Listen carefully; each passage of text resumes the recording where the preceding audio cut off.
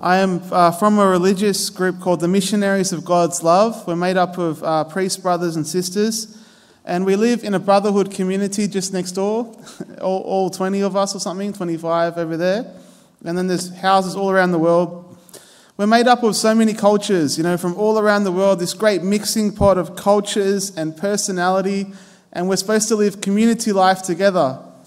Now, naturally, Christian community can be hard, and sometimes diverse cultures, misunderstandings arise and need resolution. But luckily, I'm perfect. I'm just seeing if you're paying attention, just checking.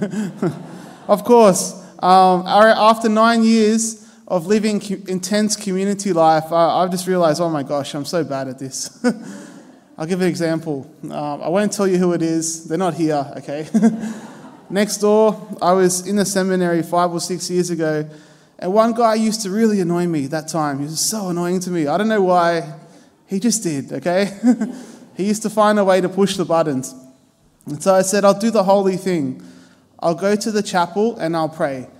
And I said, God, can't you just make him better?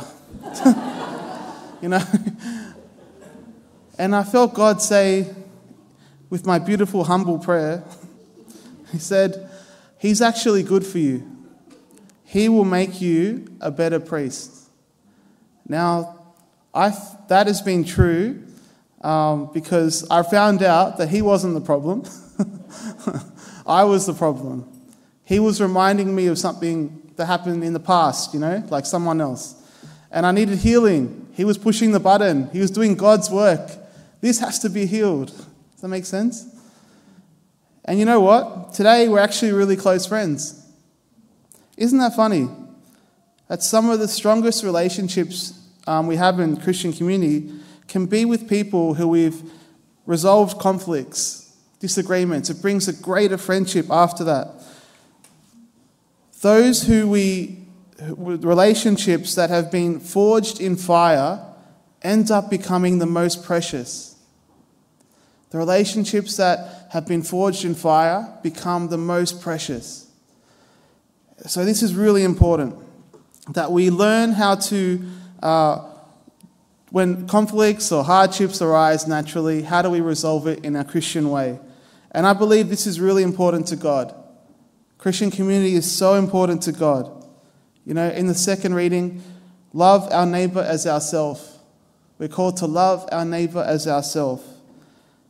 Whether it's our community of our family community, or our friendship group, our work, or our church. Whoever God puts in front of us, we're called to love them as ourselves and build community. It's so central to Jesus' mission. Community is central. As it says, Jesus prayed to Father, and we have it beautifully in John's Gospel. The glory that you have given me, I have given them, so that they might be one, as we are one.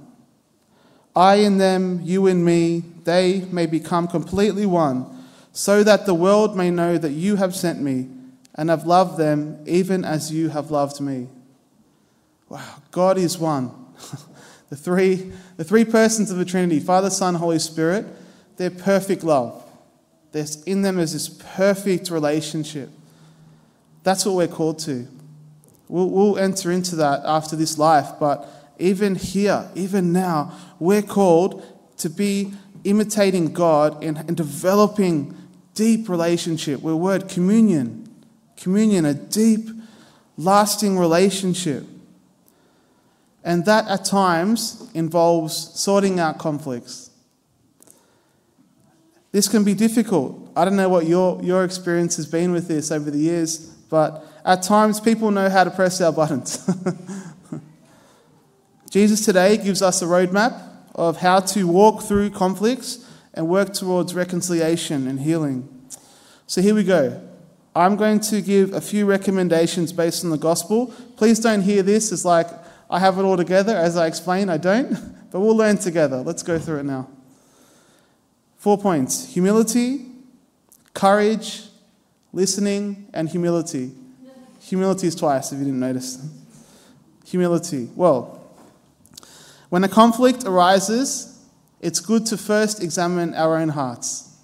See, sometimes people, as of my story, I was the problem because of my wounding. Or sometimes we have to just be honest. Were we just depleted? Sometimes when our spiritual needs are at their lowest point, someone was talking about driving back from Canberra and the gas tank light was on.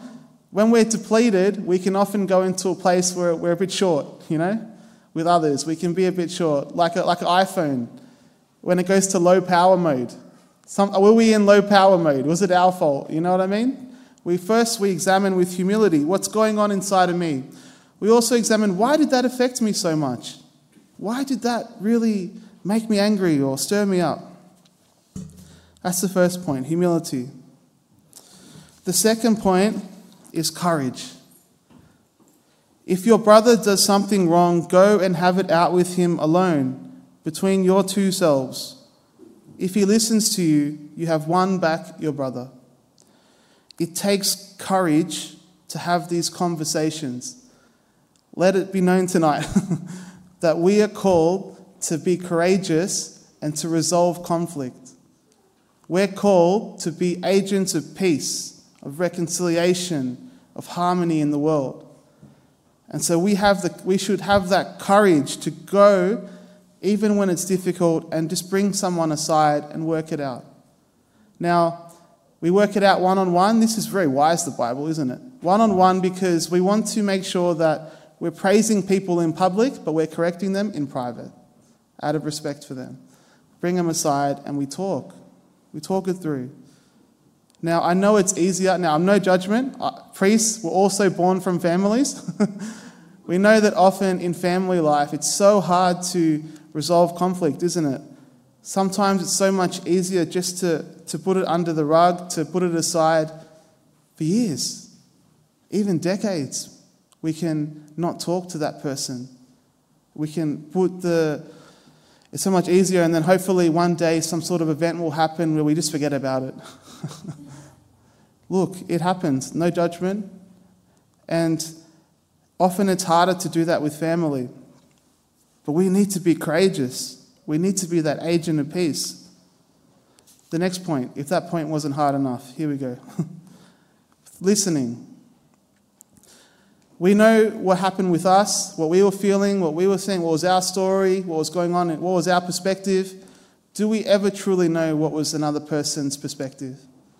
Do we ever truly know their heart, their background, their history, where their buttons are from? We need to listen. We need to ask them with humility, what happened with you? What's going on? Tell me.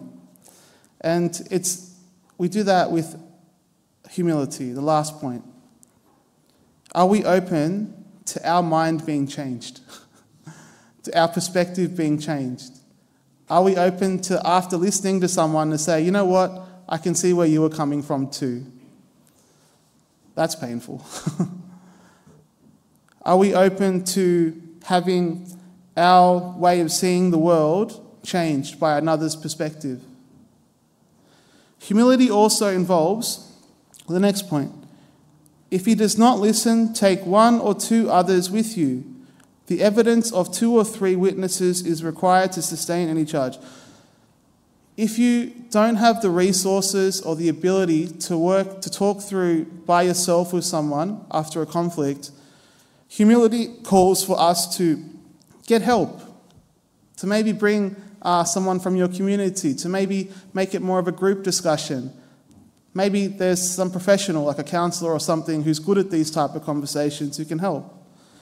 In humility, we realize that we might not have all the answers, we might not be able to resolve things. But all we can do is love. And this brings me to the last point, the really hard word, if it wasn't hard enough already. But if he refuses to listen to these, report it to the community. And if he refuses to listen to the community, treat him like a pagan or a tax collector. Catholic social teaching teaches us that we never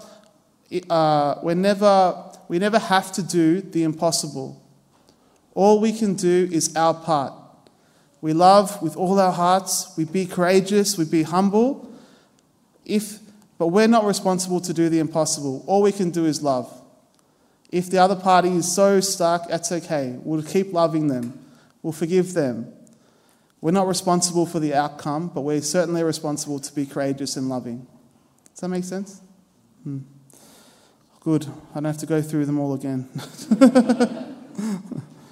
Now, of course, I just scratched the surface. I really scratched the surface here. There's so much more in our beautiful Catholic tradition about what the saints have said about loving your neighbour. Great people have written about having those hard discussions. But the point I'm making by just touching on it is that we need courage because community is so important. Where there is strong community, there is the kingdom of God.